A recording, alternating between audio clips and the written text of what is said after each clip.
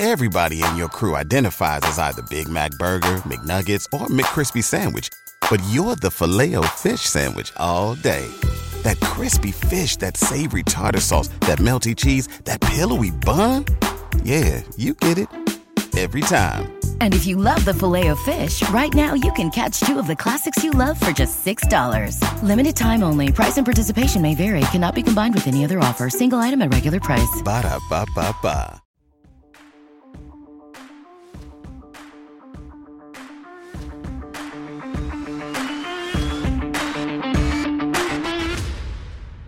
Welcome to a special episode of Baseball Americas From Phenom to the Farm. I am your host, Kyle Banduho. The past few months on this show, we've been talking to current and former professional baseball players who signed out of high school about their experiences as an 18-year-old professional and their journeys heading up the ladder through the minors. Since we're coming up right on draft day, today's episode compiles some of the draft stories these players have shared with us, their run-up to and actual experience on draft day. Quite a few of these are in already released episodes. You can check out full versions on this feed wherever you get your podcast. A couple others are featured on upcoming episodes, so if you want to catch those episodes in their entirety, please go subscribe to From Phenom to the Farm wherever you get your podcast. These aren't going to quite line up with the experience of this year's draftees in this year's extremely unique 5-round draft. A few of these guys were drafted in rounds that aren't even going to be a thing this year, but regardless, it's a good collection of timely experiences that we wanted to put together and share. For all your draft coverage, head on over to baseballamerica.com. It's never been a better time to be a subscriber. Mock drafts, the full BA 500 with scouting reports is up. Carlos Collazo has been doing chats. BA is on top of this unique draft setting. There's also an article from me up today, writing up some of these draft stories from the podcast and featuring a story that isn't in this episode. So again, check out baseballamerica.com for all your draft and amateur, college, minor league baseball coverage. We're going to lead off with Eric O'Flaherty from episode 1 of this podcast. He's a good one to start out with for a few reasons, aside from just being the first guest on episode 1.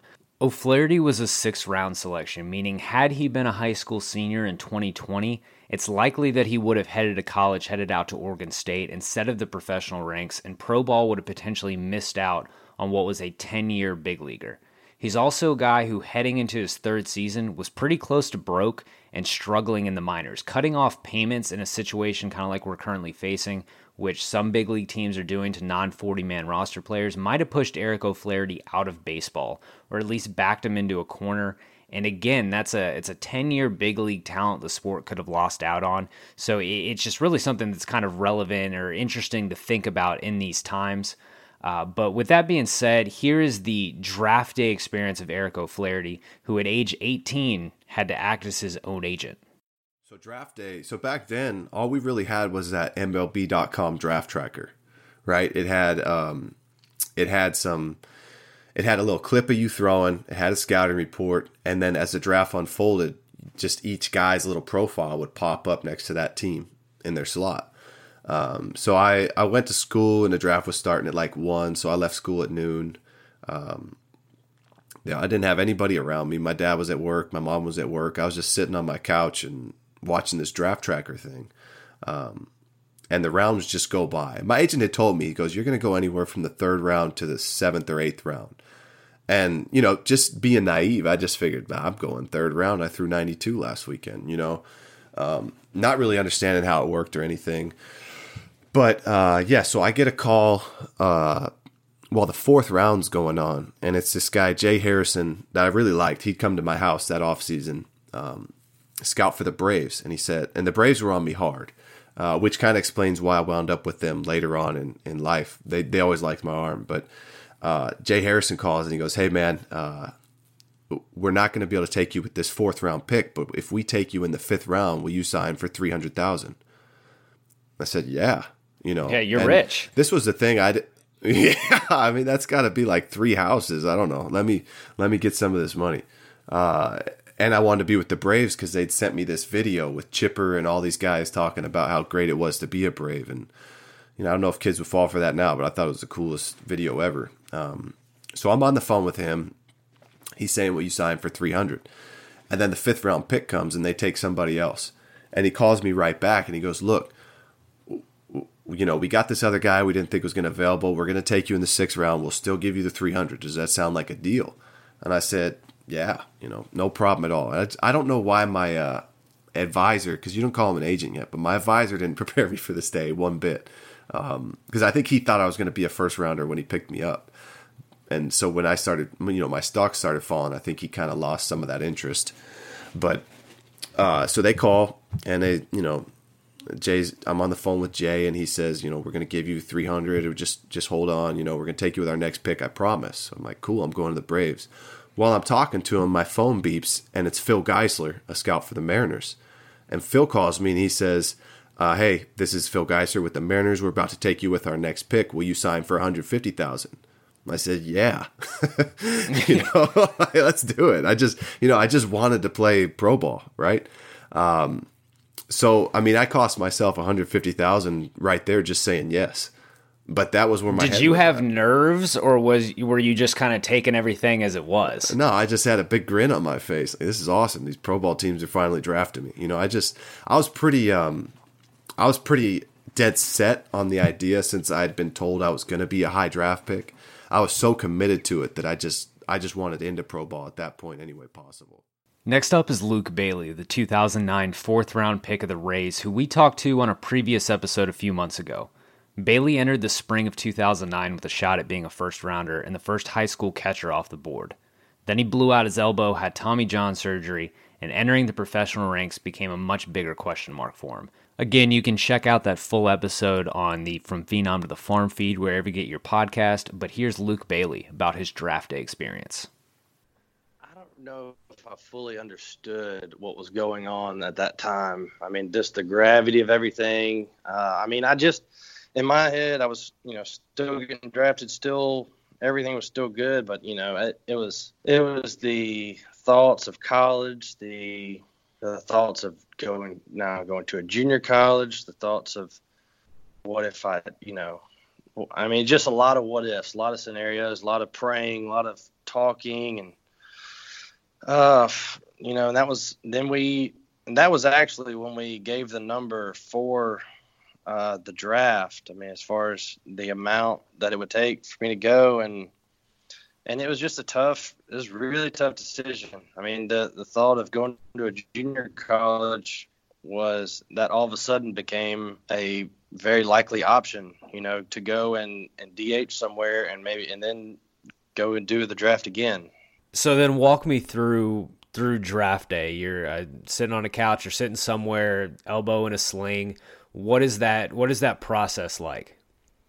It was different. It was definitely different than I saw it happening early in my high school season. But just sitting there watching TV, knowing that the situation was different, and at the same time seeing all of my friends that I've played with throughout this process, getting interviewed and being on TV, that part was great. There's no jealousy. It was just pure happiness for a lot of good guys that were getting signed.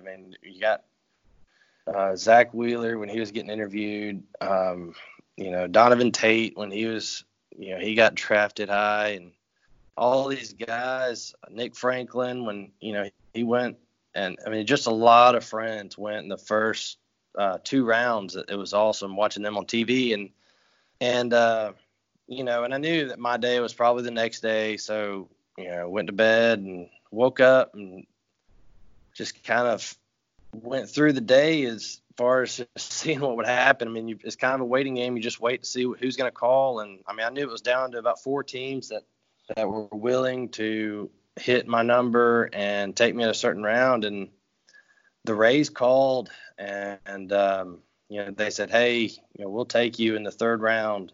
And then I was like, all right, great. So we sat there and watched the computer, and then, they called back again. They said, we'll give you the same amount of money. Is it all right if we take in the 4th round? We want to get this guy in the 3rd that might not be there again. I said, yeah, sure. I don't really care.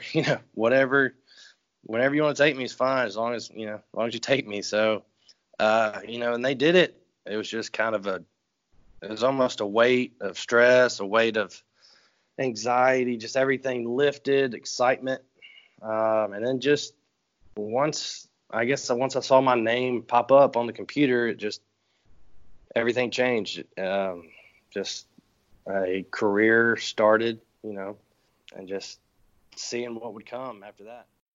Okay, now we get to Lane Adams, current outfielder in the Minnesota Twins organization, and like Luke Bailey, a 2009 draft pick, but of the Royals. His full episode is going to be featured on the next episode of From Phenom to the Farm. Lane's draft day is one of the favorite stories I've heard since I started doing the series because I think he had the most unique response to being asked about his hopes for draft day. So let's get right to it. So then what's the run-up to the draft like for you once basketball's over and you're headed over to, if you're playing some baseball in the spring, was it your goal to go pro? Were you hoping to get drafted, or was it just like a thing where if it happens, you'll think about it, if not, you'll just go play basketball? Honestly, I didn't want it to happen because I wanted to play.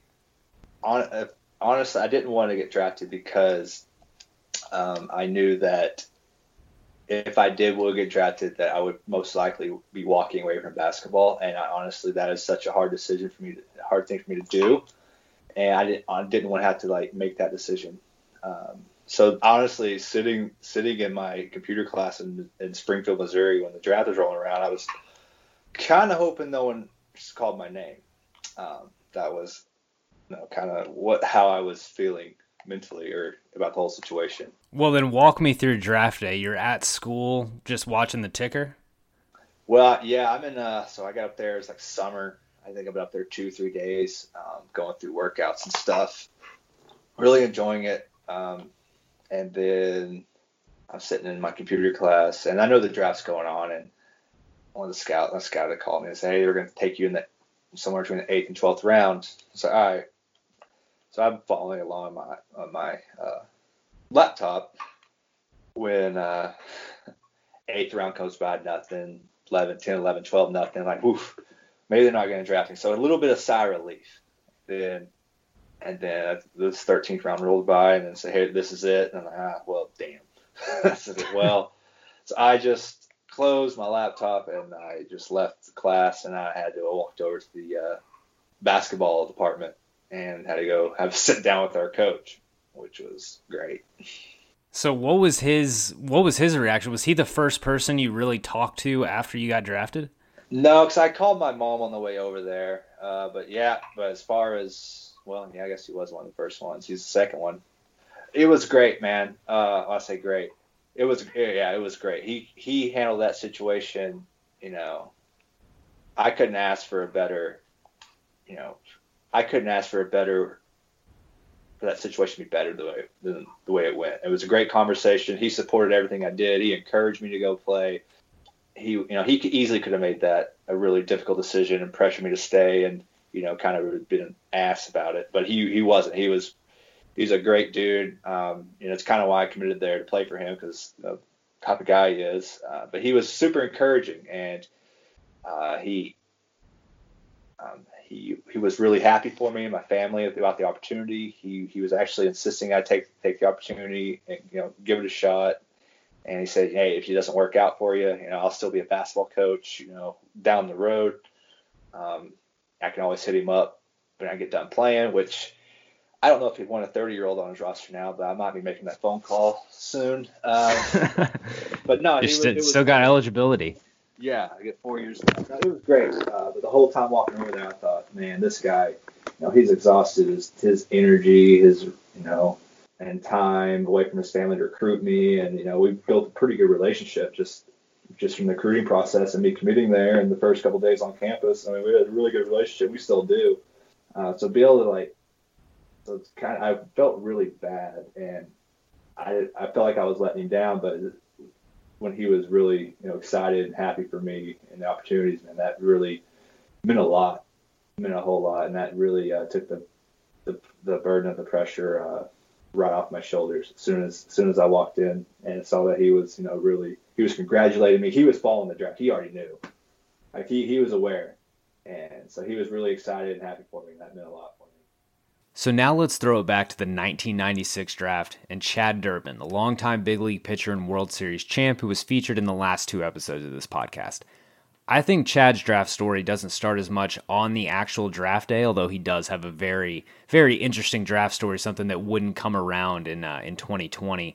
But it doesn't start as much on draft day as it does the day he attended an LSU game where he was committed to pitch right before draft day, and it kind of started to shape his decision on what his feelings were heading into pro ball. Here's Chad. Like I said, I watched a ton of baseball, and I listened. I read the books that people would pump out, on the mental game, on the physical side. I was just really curious and I guess bright enough to wrap my brain around it to some level. And I went out and we charted a game that Eddie Yarnell, who was a left-handed pitcher who played in the big leagues, came to LSU. He threw 81, 82 sliders out of like 110 pitches. And I was just back there because I thought it was cool and we were going to chart it, just something fun to do. And in watching and looking at that, it just like came. I couldn't buy into that being something I was going to do with my arm and my body if I wanted to have a long career. And so I guess somewhere in that period of time between being recruited on the college level and then making the decision on whether or not I was going to be an LSU Tiger or go in the draft, because then you started to get the calls. Oh, LSU signed him. Oh, he's healthy. Because I had sprained an ankle my senior year in basketball, and nobody showed up to my first couple baseball games. And sprained ankle, 3-4 weeks and you're close. But Skip and those guys, and this is just secondhand knowledge. He probably didn't say this, but they put it out there that I wasn't going to play all spring. Hey, it's broken. He's not playing. But in the first couple outings, they weren't going to be as firm as later on. So making that decision was tough, and even as it ran up into the draft, I had a very good senior year. We went on our senior trip down to Cancun, Mexico, and I was getting phone calls in the hotel room, which was funny. The Pirates and if the Cubs would have called, I'd have probably told them whatever, just sign me.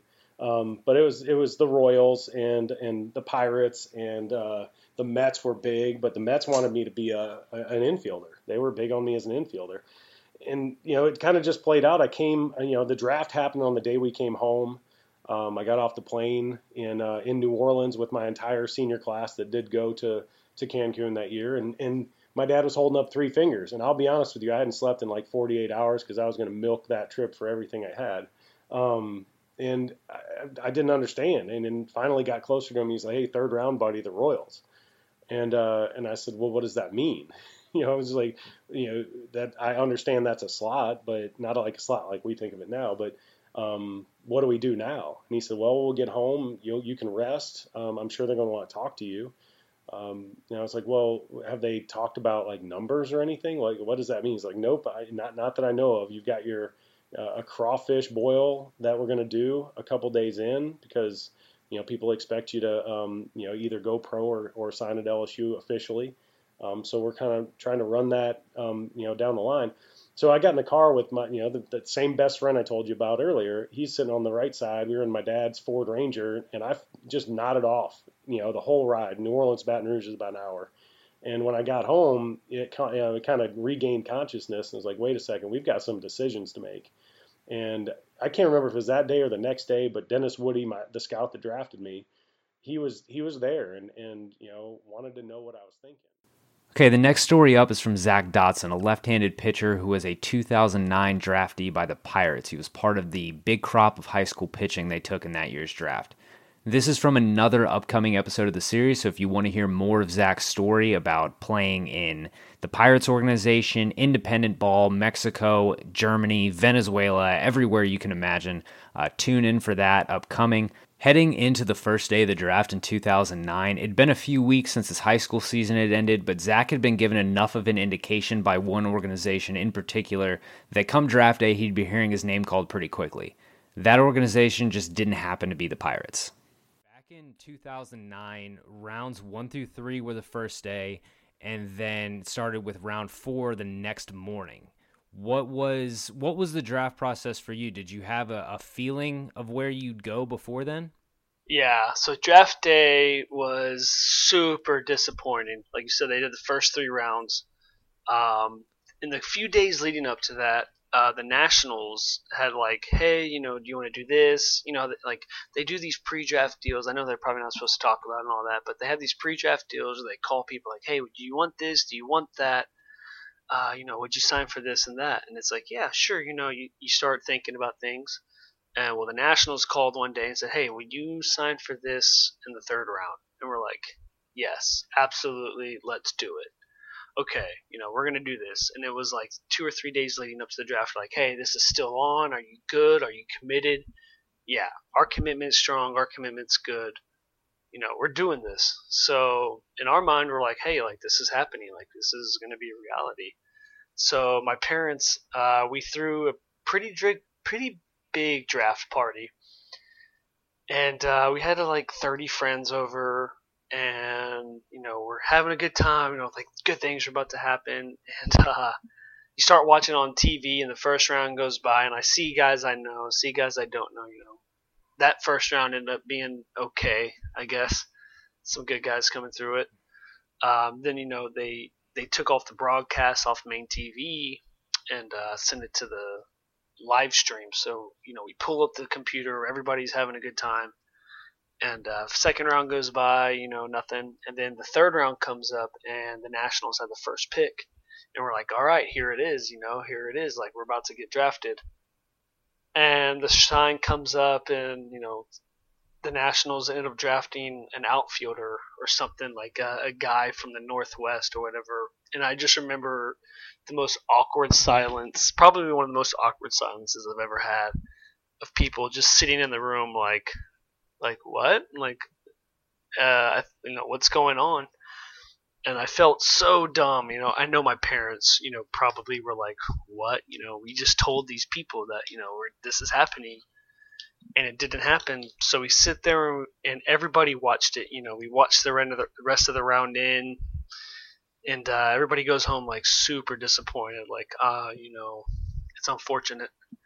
And then the next day, the fourth round starts at like 8 o'clock in the morning or 8:30 in the morning or whatever. And I just remember going to bed like, pretty disappointed. Like, what, whatever, life goes on. I'm going to go to college.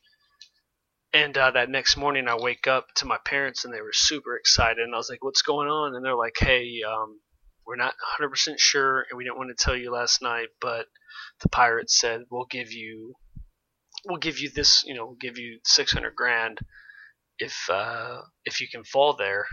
And we were like, what do you mean if we can fall there? I'm like, okay. So at that point, told the Nationals like, hey, we're gonna go to school. Like, you guys kind of screwed us.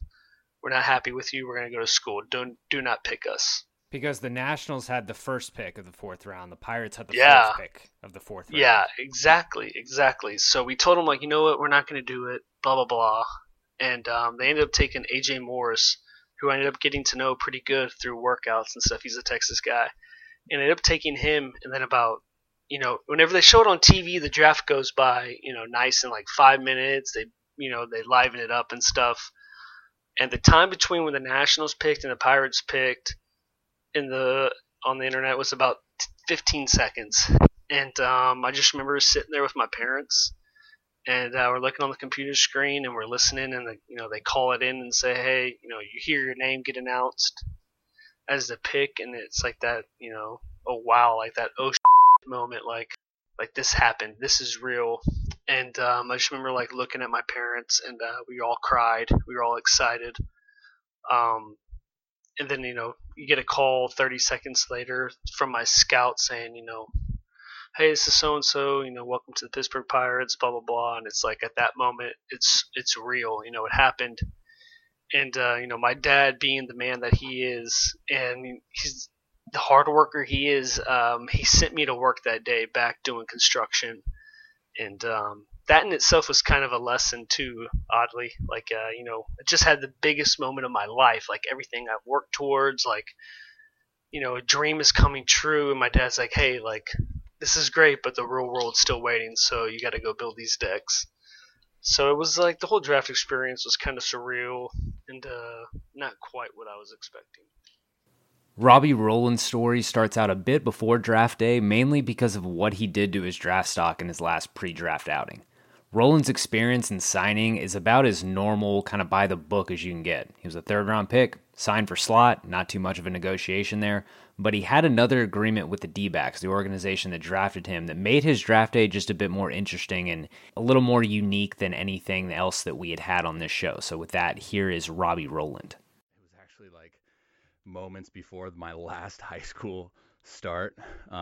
It finally, for some reason, hit me, because I think there was like a text may have come through from somebody high up saying, or maybe it was like an article got published, because it was right around the time that the draft was getting hot, and it had me pegged in the first round to the Yankees. And this was like, I was in the bathroom when I like got this, notification. I remember thinking it was like in the bathroom before the game starting, and I'm like pitching that day, and it hit me, and I was like, whoa, dude, like I need to go out and do this and that. And all of a sudden it became this kind of like have to mentality rather than get to.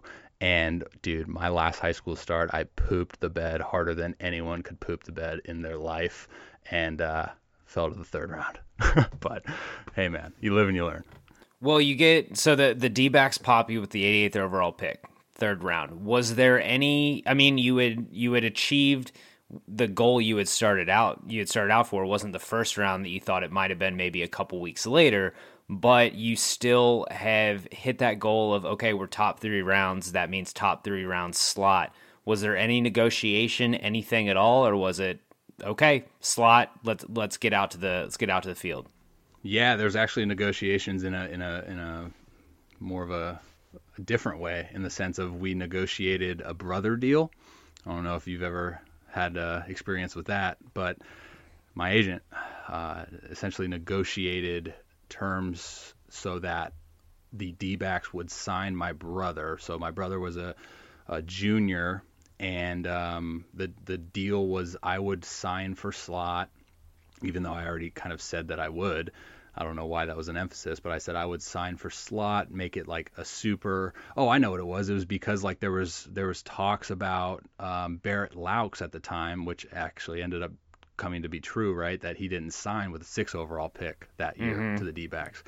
So they were, so it was like, we got to get this guy in quick. And then the negotiation of the brother deal was like, okay, we'll make it super like simplistic on you guys as possible, sign his brother.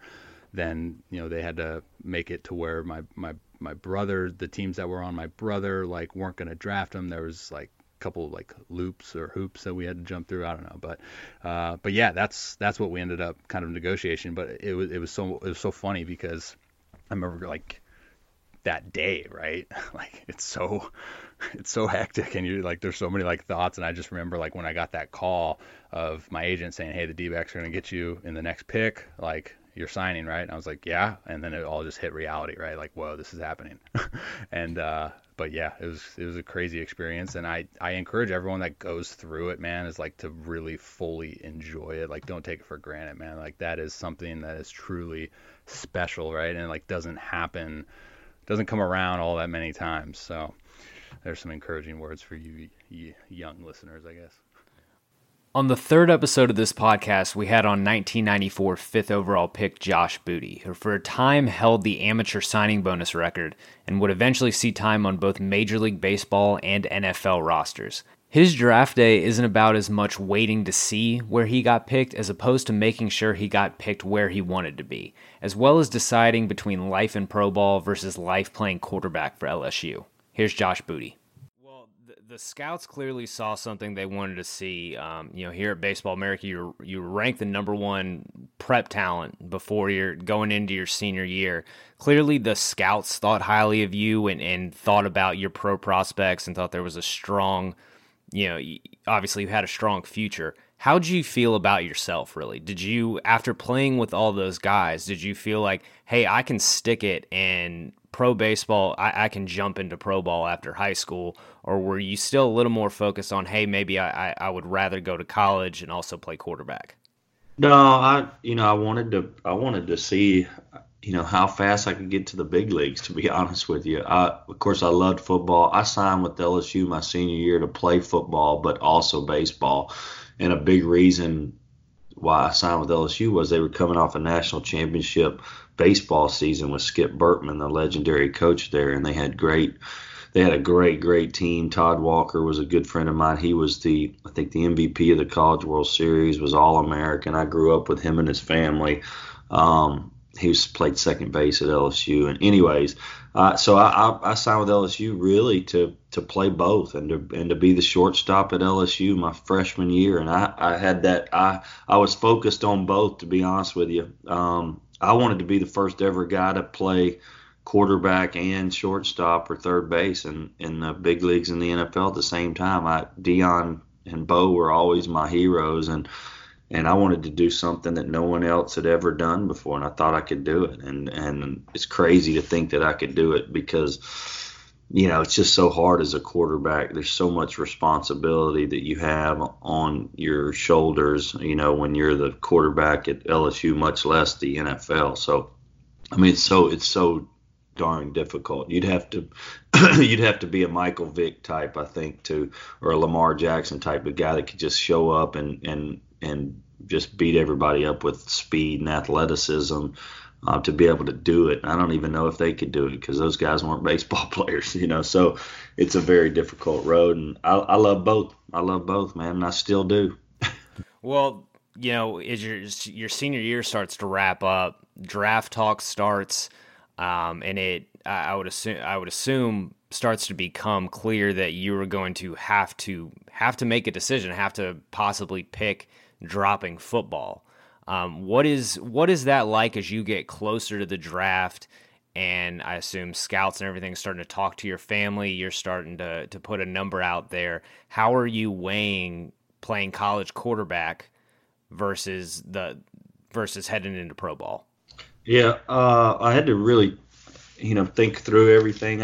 We got the right advisor, Jeff Morad, who was with Lee Steinberg back in the day. Of course, he was a famous agent, and they were a famous duo. And he had Will Clark and Matt Williams and Manny Ramirez and a lot of guys. And Will Clark was always one of my favorite players growing up. So I thought, if he can advise Will, he can advise me. And so Todd Walker, who I mentioned earlier at LSU, we both decided on going with the same agent, and it was Jeff Morad. And so Morad helped me navigate all of this stuff.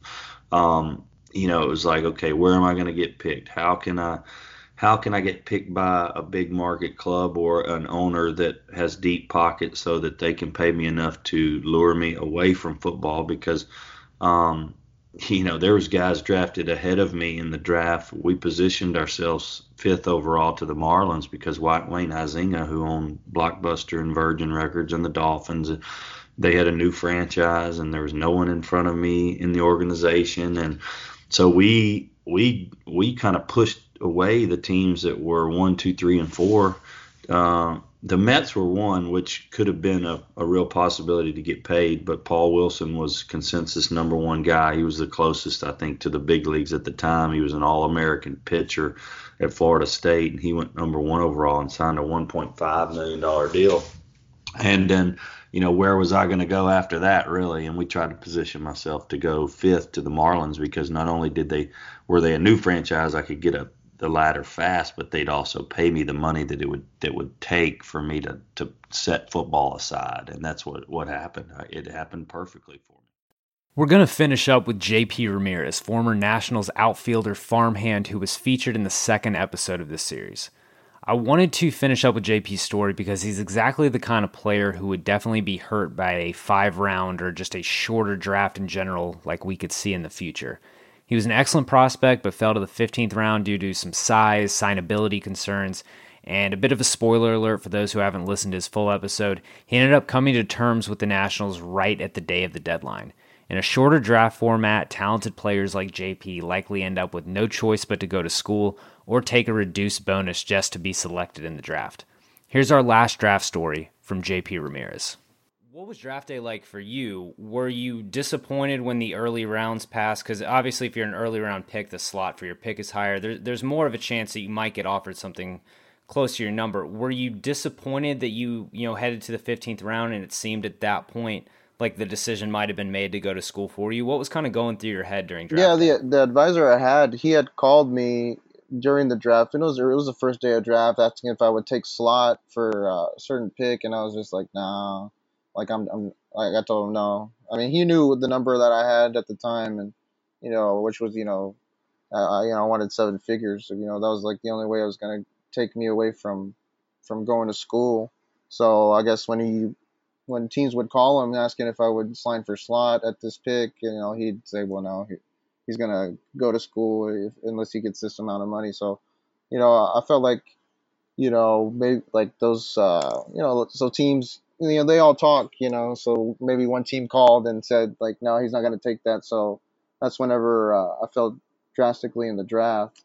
So then, word spreads fastly during that whole process, and other teams got a hold of that information. So I ended up, going down to the 15th round, which, I mean, of course I was disappointed at the time, even though I didn't mind going to school, but I was like, wow, I had really good summers and really good, high school seasons. And then, then being on the USA team, I felt like, maybe that was enough to, maybe get picked up in the first couple of rounds, but, it didn't happen. I was a little sad, but I got over it the first day. And then, I didn't honestly pay attention to the draft anymore after, a while. I just kind of I went to a buddy's house and we were just hanging out and playing pool and going swimming. It was, summertime. So we're there having a good time. And then he was the only one that was keeping track of everything. And then he saw my name get picked, and he's like, JP, you just got picked. I was like, really? Oh, wow, that's cool. And then he's like, yeah, man, the Nationals took you in the 15th round. I was like, oh, wow. And then shortly after that, I got a phone call, and then I talked to them, and they said, your number, we know what your number is. We're gonna, work hard and see if we could get to that point. He's all, but we took your name, and just want to congratulate you on getting chosen. So that was that.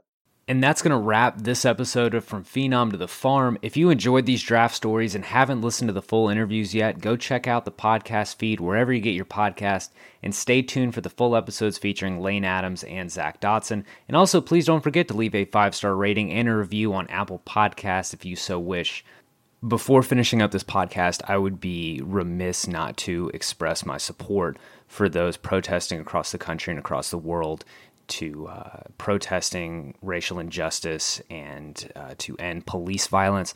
I myself personally am supporting Campaign Zero. If you are interested in taking a look at that, go to joincampaignzero.org and take a look at the agenda to end police violence. That is something that I myself am supporting, and but I do want to commend Baseball America for putting out a statement on the subject as well.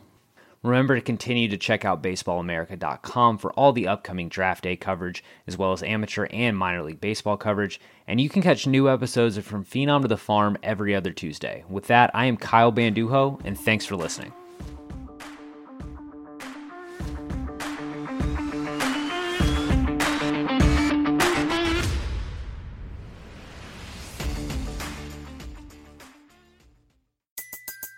Everybody in your crew identifies as either Big Mac Burger, McNuggets, or McCrispy Sandwich. But you're the Filet-O-Fish Sandwich all day. That crispy fish, that savory tartar sauce, that melty cheese, that pillowy bun. Yeah, you get it. Every time. And if you love the Filet-O-Fish, right now you can catch 2 of the classics you love for just $6. Limited time only. Price and participation may vary. Cannot be combined with any other offer. Single item at regular price. Ba-da-ba-ba-ba.